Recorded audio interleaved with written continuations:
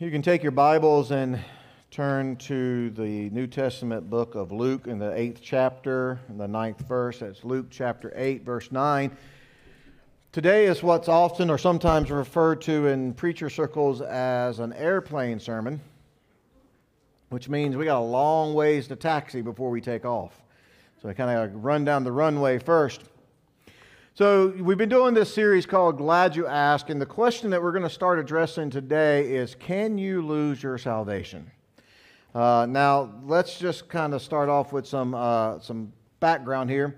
This is a topic that's been debated probably for about 500 years now. And so I'm under absolutely no delusion that what I say over the next 2 weeks will be the final answer to this question. All right. People much smarter for a much longer time have been talking about this, but I think it's a good question, and we're going to address that over the next 2 weeks. And we're going to kind of come at it from two different directions, really, to kind of talk about this issue. Start off with this. In our Venn diagram that we look at, this question certainly falls in that red circle, the theology circle, and the blue circle, the liberty circle. These two areas down here where people can kind of struggle with how their system works. It fits in those areas much more than the orthodox question, although it does, hopefully get us there if we're right. So these two directions that we're going to come from is, first we're going to deal with the problem of what I call false conversions. People who claim to be saved, but probably really aren't. And I really think the idea of a false conversion is probably the main contributor to this controversy. As we see people who claim to be Christians, but never do anything Christianese. They never follow through with that. They don't, what we'll talk about, bear fruit. That they use it, they're kind of Christian in name only, or nominal Christians. And so I think that's probably what adds the most fuel to this controversy, to this fire, is so understanding that I think is important. And next week we're going to actually address security, the security of the believer, as it's referred to, or perseverance of the saints, as some people will talk about it, or in Baptist circles they'll use the phrase once saved, always saved, that kind of idea. And just how secure are we, and can we actually lose the salvation we have? And we'll talk about the security issue next week. But I really want to talk about this contributing factor, this main contributing factor of false conversions. And so here's the real issue, I think, or one of the major issues we deal with when we ask this question, and what sparks this question is we probably have experience like this. People who come to church, people who make some type of profession of faith, right? That I believe in Jesus. They might get baptized. They might even attend church for a while. And we see them for a month or 6 months, 9 months, maybe a year even. And then all of a sudden, they do this term we have, we have all these Christianese terms, all these church language we use. They fall away, meaning they stop showing up. We don't see them anymore. We don't hear from them anymore. That passion and that vigor and that excitement they had, 3 months ago is all of a sudden gone, and they're gone. And we're, well, what happened in this case? Is this a believer? Is this someone who put their faith in Christ and now they've fallen away? They've become, we invent all kind of words. They've become a carnal Christian. By the way, I don't think carnal Christians exist. They're kind of unicorns. We talk about them sometimes, but I don't know that you can really be carnal and be a Christian. That's two things that are opposite. And so what's going on in this situation? We probably can think of people. You can be thinking of someone. You might know someone who goes, yeah, I have a person in mind that I'm familiar with that. So is this person going to heaven or not? I mean, that's really the question. Are they saved or aren't they saved? Were they saved and they lost their salvation?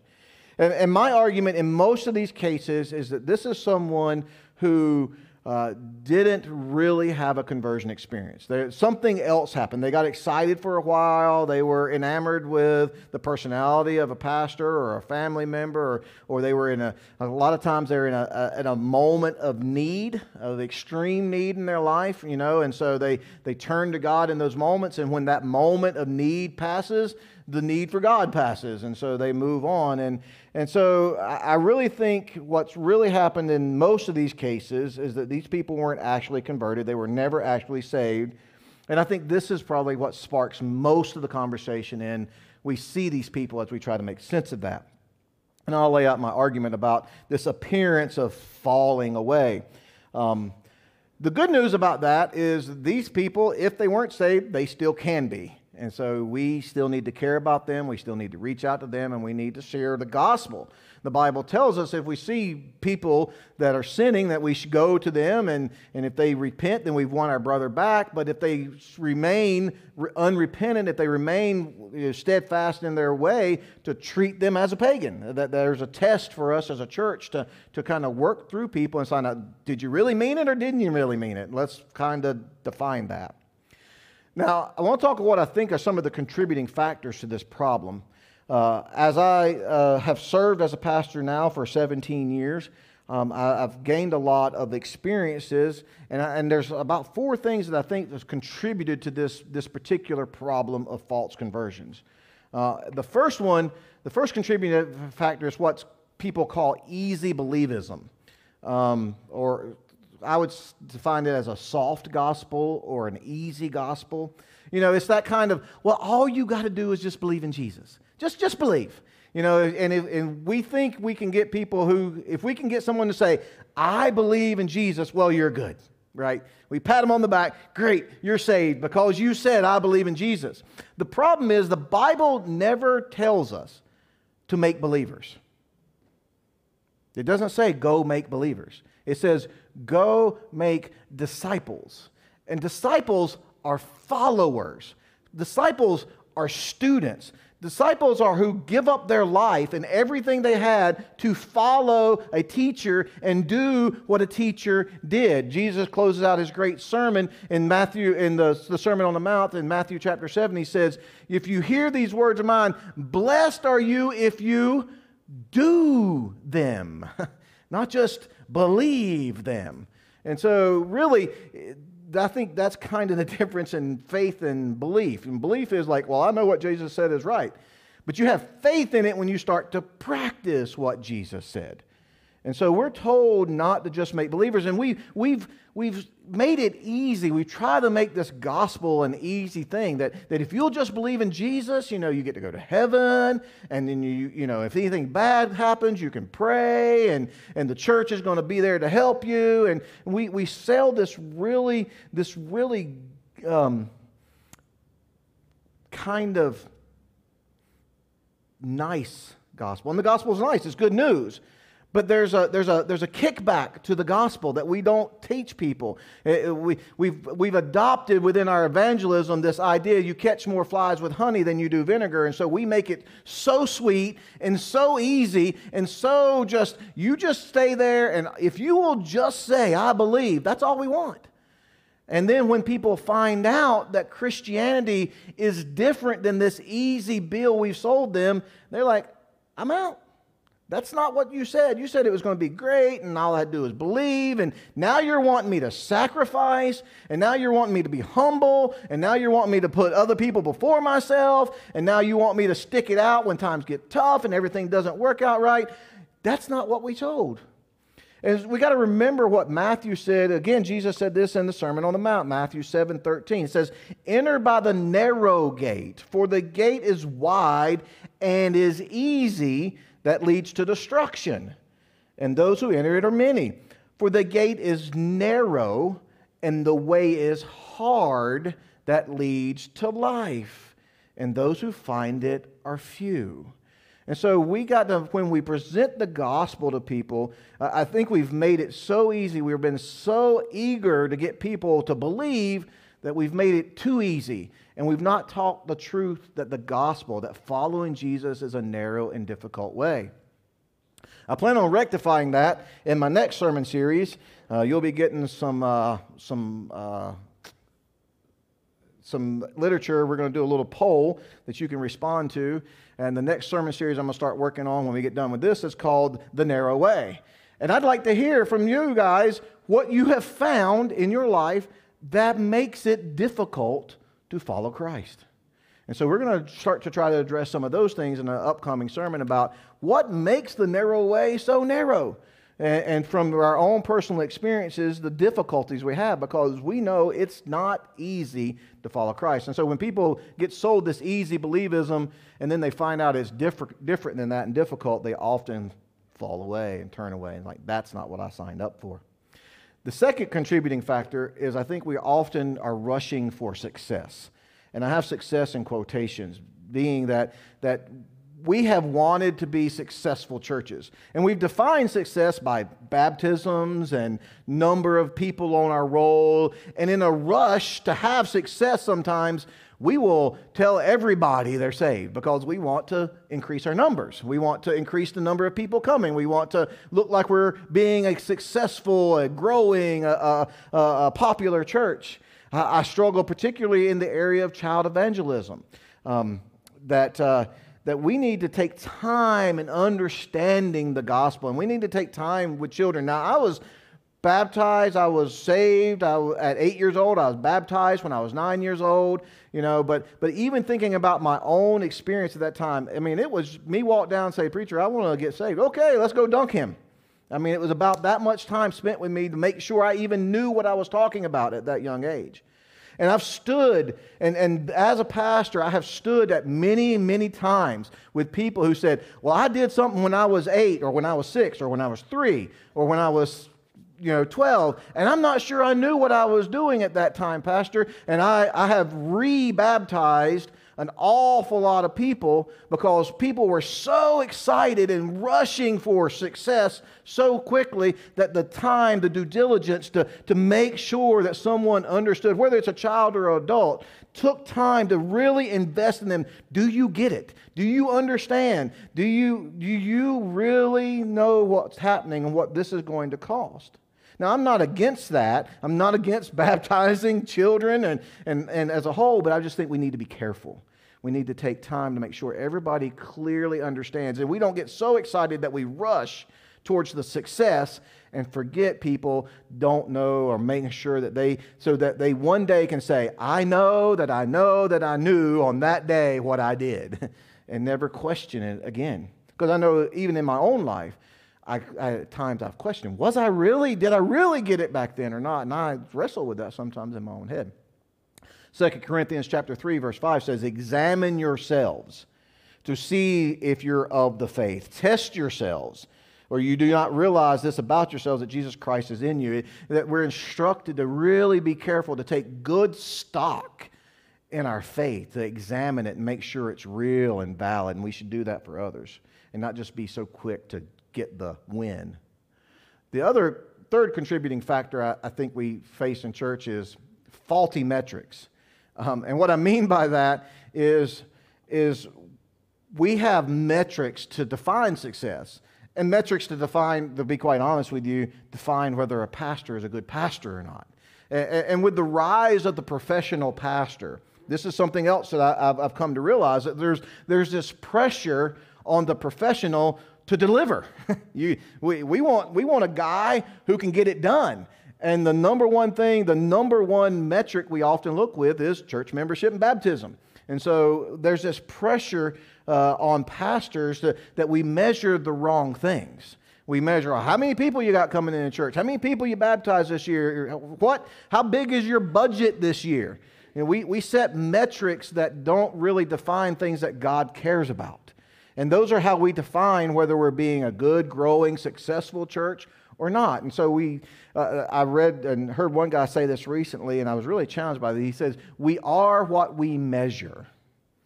And so what does God care about? And are we measuring the things that God cares about? I don't know that we can measure humility, but I know God cares about humility. I don't know that we can measure faithfulness. Maybe we can. But that's something that God measures. And what if we were measuring those things? God cares about evangelism and the sharing of the gospel. What if we just, every week we got together, how many people shared the gospel this week?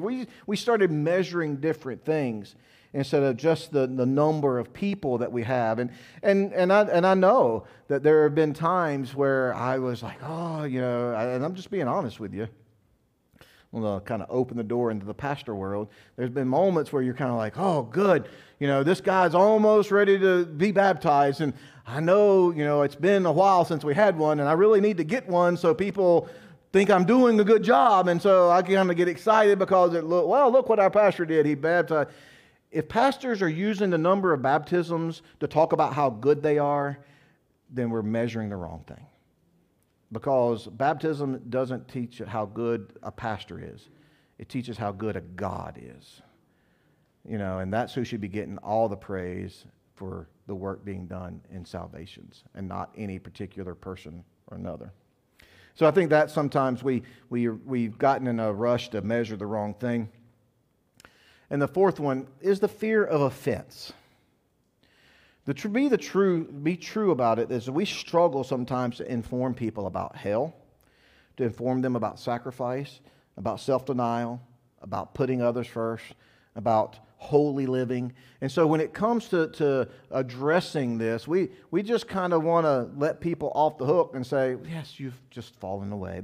They've fallen away. I'm sure they're still good with God. We haven't seen them in 7.5 years, and as far as I know, they live life like any pagan on the street, but certainly we don't want to go address that. We don't want to point out the fallacy that you might think you're saved, but you haven't lived like it for such a long time that we're really concerned about that. And so we take the easy road out, and we just, once saved, always saved, right? Instead of addressing the fact that maybe you weren't. Because that would be offensive. That would be difficult. That would really put us out there, and we would be judgmental and, holier than thou and on our high horse and all that kind of stuff. And so instead of offending people, we just let them go, and we bank on, well, they said this one thing one time, and so hopefully that'll get them in the gate, instead of really addressing it. And I think these things contribute to this idea of false conversions. And we sit here wondering, what about all those people who used to be so on fire, who used to be here, that we knew, that told us they love Jesus, and we haven't seen or heard from or seen anything else in their life for a long, long time. And by any other standard, they live like non-believers live. So I think that's probably some of the contributing factors. So the question today is, well, what are we to do about all this? Where are we to go? And so I want to turn to a scripture that I told you about that I think addresses that problem. We're going to see two things from this scripture. One is that this isn't a new problem. This is a problem that Jesus seemed to be aware of in his own time. And we're going to see some characteristics that we can use to evaluate our genuine conversion. And that's really what we're going to talk about today. So here we are, ready to take off finally. So what are we to do? Well, here's the passage from Luke chapter 8. Now, let me give you a little context. I'm jumping down. Jesus has told a parable. And it's the parable of the seed and the soils. Some people usually say the sower and the soils, but it's really about the seed and the soils that the seed lands in. And he tells this whole parable. And we're not going to read the parable part. I'll give you the highlights. Sower sows seed. Some fall on the hard packed ground or the road. Some fall among rocks, and some falls among thorns. And then some falls on good ground, and it bears fruit. But starting with verse 9, Jesus begins to explain this parable. And that's what we're going to read, the explanation to the disciples. Verse 9. And when his disciples asked him what this parable meant, he said, "To you has been given to know the secrets of the kingdom of God. But for others they are parables, so that seeing they may not see, and hearing they may not understand. Now the parable is this. The seed is the word of God. The ones along the path are those who've heard, then the devil comes and takes away the word from their hearts, so that they may not believe and be saved. And the ones on the rock are those who, when they hear the word, received it with joy, but they have no root. They believe for a while, and the time of testing, they fall away. And as for what fell among the thorns, those are those who hear, but they go on their way." Verse 14. "And as for what fell among the thorns, they are those who hear, but as they go on their way, they are choked by the cares and the riches and pleasures of life, and their fruit does not mature. As for that is in good soil, they are those who, hearing the word, hold it fast in an honest and good heart, and bear fruit with patience. And so what I really want to talk about today and kind of spend the rest of our time here today is 4 qualities of good soil. 4 qualities of good soil. So he tells this parable, and so there's certainly, the first people, they're obviously not getting it. So they don't hear the word, they're not saved. Then there's these 2 groups that seem to respond to the word. They receive it in some kind of way. They get excited about it, but they don't stick it out. And then the final group bears fruit. And in my interpretation, since this is my working in my interpretation today, I've always thought that the only truly saved people in this parable is that last one, because bearing fruit is of major importance. We just read about a passage in Luke, right? That's what he's saying. He's talking about a fig tree, and he's like, this tree's not bearing fruit. Let's rip it out and throw it away. Why should it use up the soil? And the guy goes, let me first have a chance to prune it and to fertilize it and help it grow. But if it doesn't produce fruit soon, we will rip it out and burn it up. And so fruit and bearing fruit is really is the result of salvation. And we'll get to that one in a minute. So there's 4 characteristics listed in that last verse, in verse 15, that I think help us to evaluate ourselves and our conversion. When we look at ourselves, and we should always start looking at ourselves and our own conversion, and maybe be able to help other people see theirs. So the first thing is, it says they hear the word. Verse 15, as for those in the good soil, it is those who hearing the word.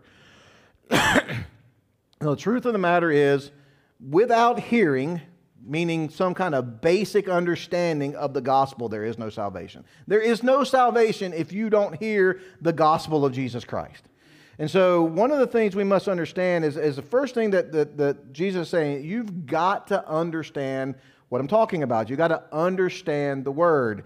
Romans 10 puts it this way. This is verse 8, starting with verse 8 in Romans 10. It says, but what does it say? The word is near you, in your mouth and in your heart. That is the word of faith that we proclaim. Because if you confess with your mouth that Jesus is Lord and believe in your heart that God raised him from the dead, you'll be saved. For with the heart one believes and is justified, with the mouth one confesses and is saved. For the scripture says, everyone who believes in him will not be put to shame. For there's no distinction between Jews and Greeks, for the same Lord is the Lord of all, bestowing his riches on all who call on him. For everyone who calls on the name of the Lord will be saved. In verse 14. Now then, how then will they call on him whom they have not believed? And how will they believe in him whom they've never heard? And how will they hear without someone preaching, proclaiming? And that's not just the preacher, by the way, that's all of us.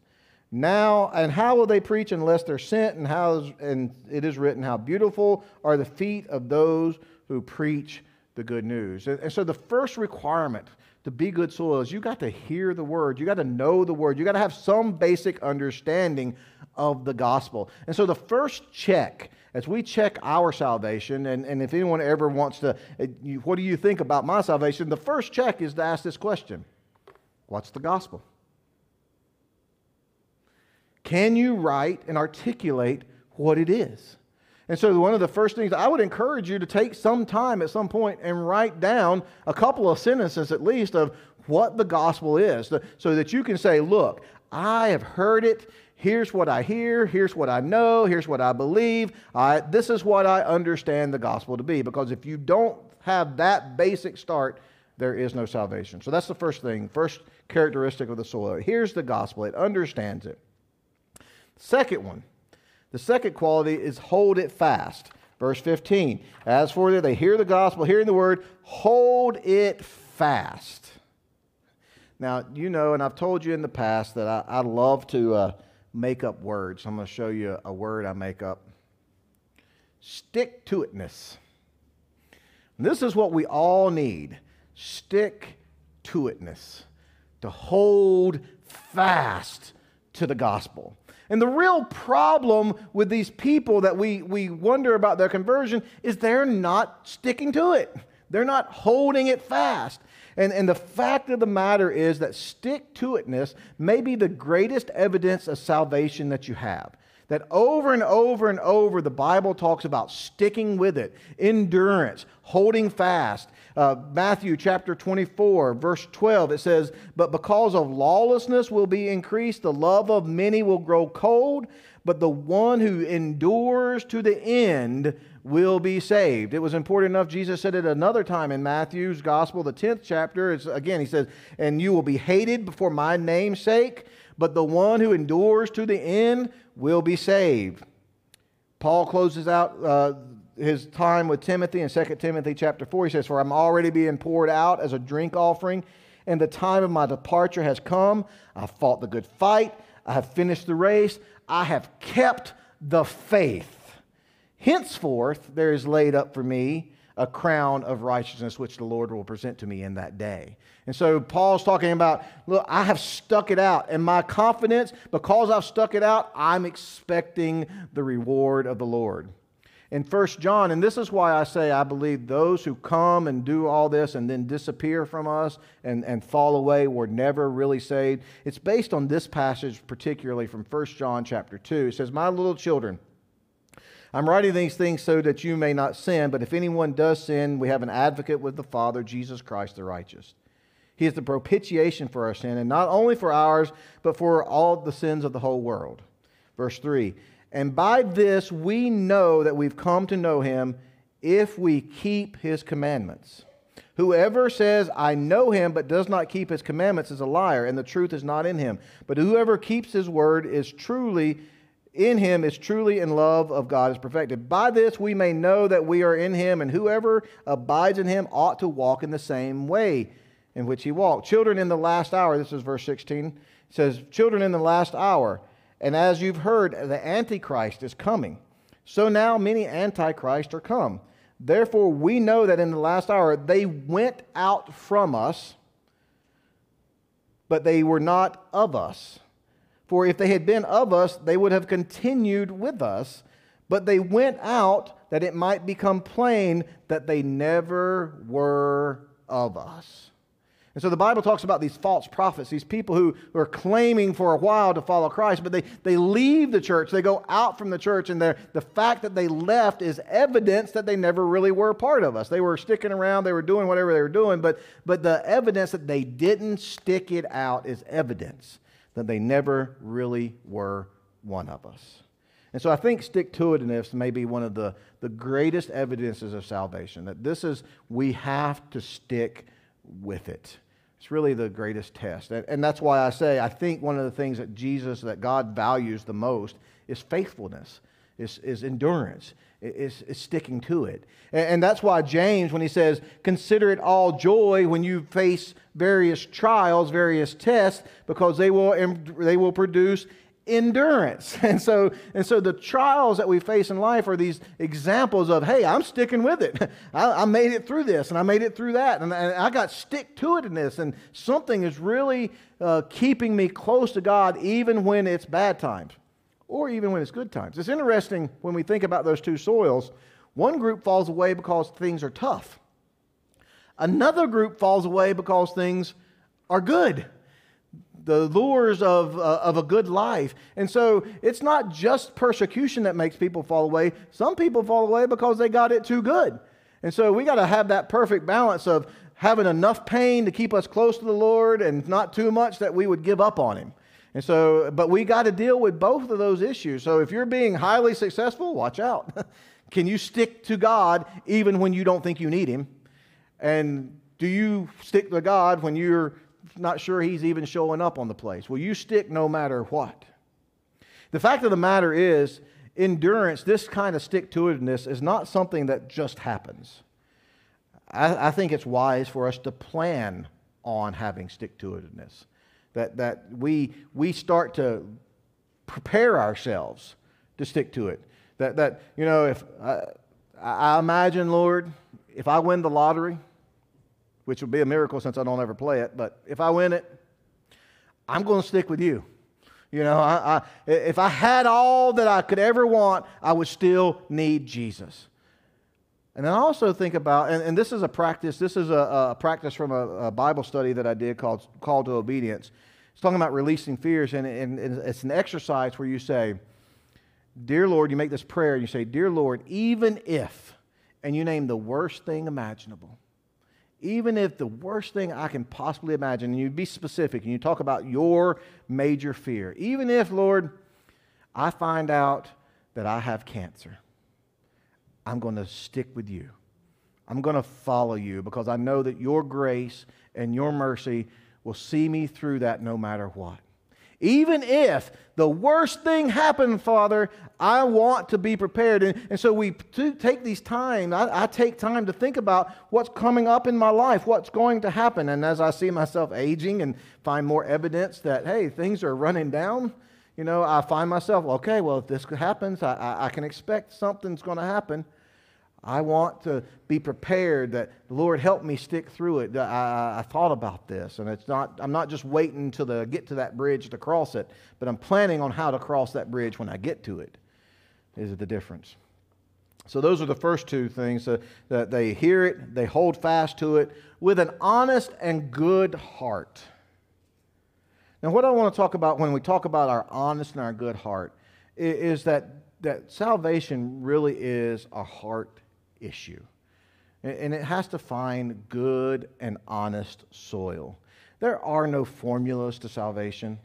Too many people have depended upon formulas and human activity to define salvation and not the heart of the recipient. We do things like, did you say this prayer? The sinner's prayer, that's a famous one. If you can get someone to say the sinner's prayer, and there's been a lot of people who've led revivals, and they get people, now if you said that prayer, you're saved.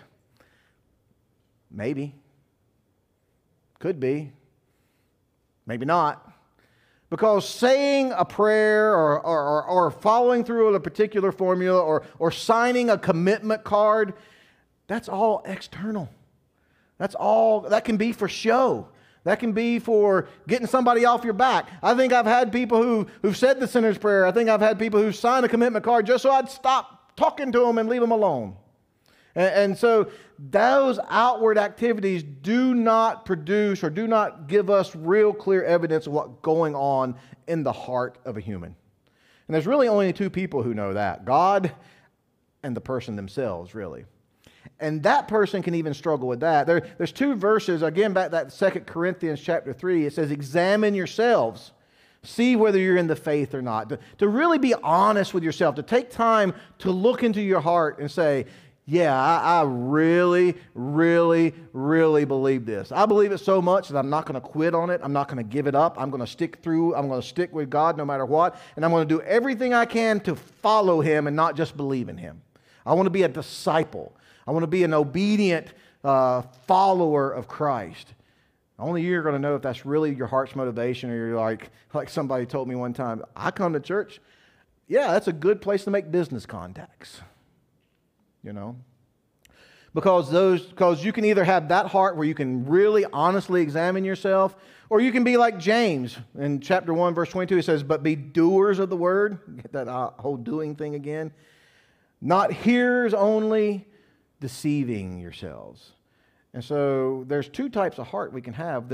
We can have this honest, good heart that can really look at itself, evaluate itself, be honest with who it is and what you really think. Or you can be a deceptive heart. You can have a heart that you just lie to yourself. I'm good to go, and I don't have to do any of that Jesus stuff. I said I believe, so aren't we good forever? And then the final quality of good fruit. So they hear the word, they hold fast to the word, and an honest and good heart. They really hold it in their heart, which only you and God will truly only know. And then finally, they bear fruit. There's a harvest of fruit. This is really what sets the good soil apart from the other. And over, like the scripture we heard in Luke, over and over, Jesus talks about bearing fruit, that you will know the fruit, you will know the tree by the fruit it bears. There's this expectation of fruit. And I want to give you three probably prominent fruits for you to look for in your life. First, again, thank you for the setup this morning, Jarrett. The first fruit is the fruit of repentance.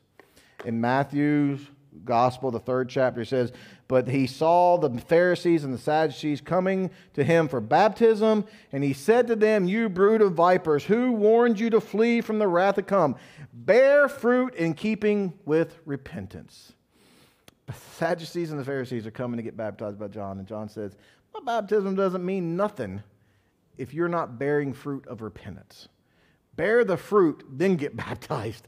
Repent and be baptized." That is the first fruit that any Christian, any converted person is going to bear. And if you don't have the fruit of repentance, you really should question your conversion. And that's just a fact. If you're not struggling with your sin, if you're not struggling to overcome your sin, if you're not planning on eradicating every sin in your life, if that's not your desire, if you don't have a repentant heart to say, "I was walking away from God, now I'm going to do everything to walk towards God, and each day, every day, I want to be one step closer than I was the day before," that's repentance. And that's the very first fruit any converted person will bear. The second fruit is a spirit life. You show evidence that you're spiritually alive. Galatians chapter 5 tells us what that looks like, what a spirit-living person looks like.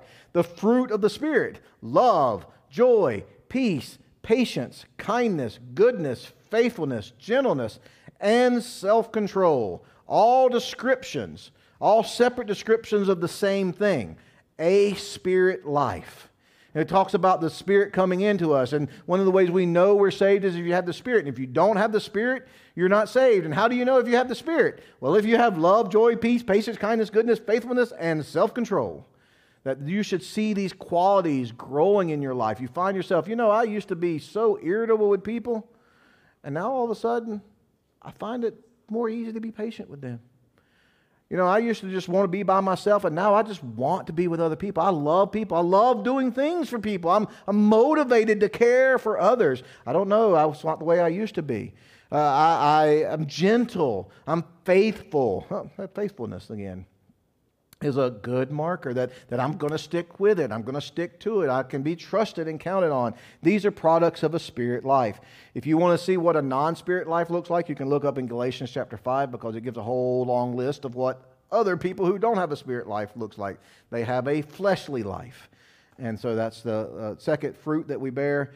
And the third fruit, and what fruit is all about, is reproduction. Making more disciples. The whole idea of a fruit is to get the seed that's in the fruit out somewhere else so that it makes more of the same. And so one of the number one fruits that we should be trying to bear, striving to bear, is the one that we may have the difficult time doing, is that's the reproduction of other disciples. Clearly in Matthew 28, it says, "Go into all the world, making disciples of all nations, baptizing them in the name of the Father and the Son and the Holy Spirit, teaching them to observe all that I've commanded you. And behold, I am with you always to the end of the age." And it's probably that last part, that teaching them to observe all that I've commanded you. Because part of the problem, I think we fall short. We're quick to get people to believe. We're quick to get people to baptized. We're slow to teach them all that God commanded them and let them know this is what you're supposed to be producing in your life and reproducing in others. Disciples, making disciples, making disciples. That's the whole idea behind bearing fruit. There'll be a harvest, and there'll be another harvest, and there'll be another harvest, because we keep reproducing ourselves. And this is at least 3 of the fruits that we should be bearing in our lives that are evidence of a spirit life, the evidence of our conversion. And so when we look at people who don't have that, who aren't bearing fruit, we must genuinely question, were you ever really saved? Were you ever really converted? Or did the pain of the world or the goodness of the world somehow rob you of being good soil? And so I think that's probably one of the main things we struggle with when we look and we question people. And so my great advice to us is to do what the Scripture says, to take these 4 characteristics of good soil and examine ourselves first. Make sure that we are in good standing, that our conversion is set, We are going to stick it out no matter what, and that we have the Spirit life and we live that life, and then we have something to share with others.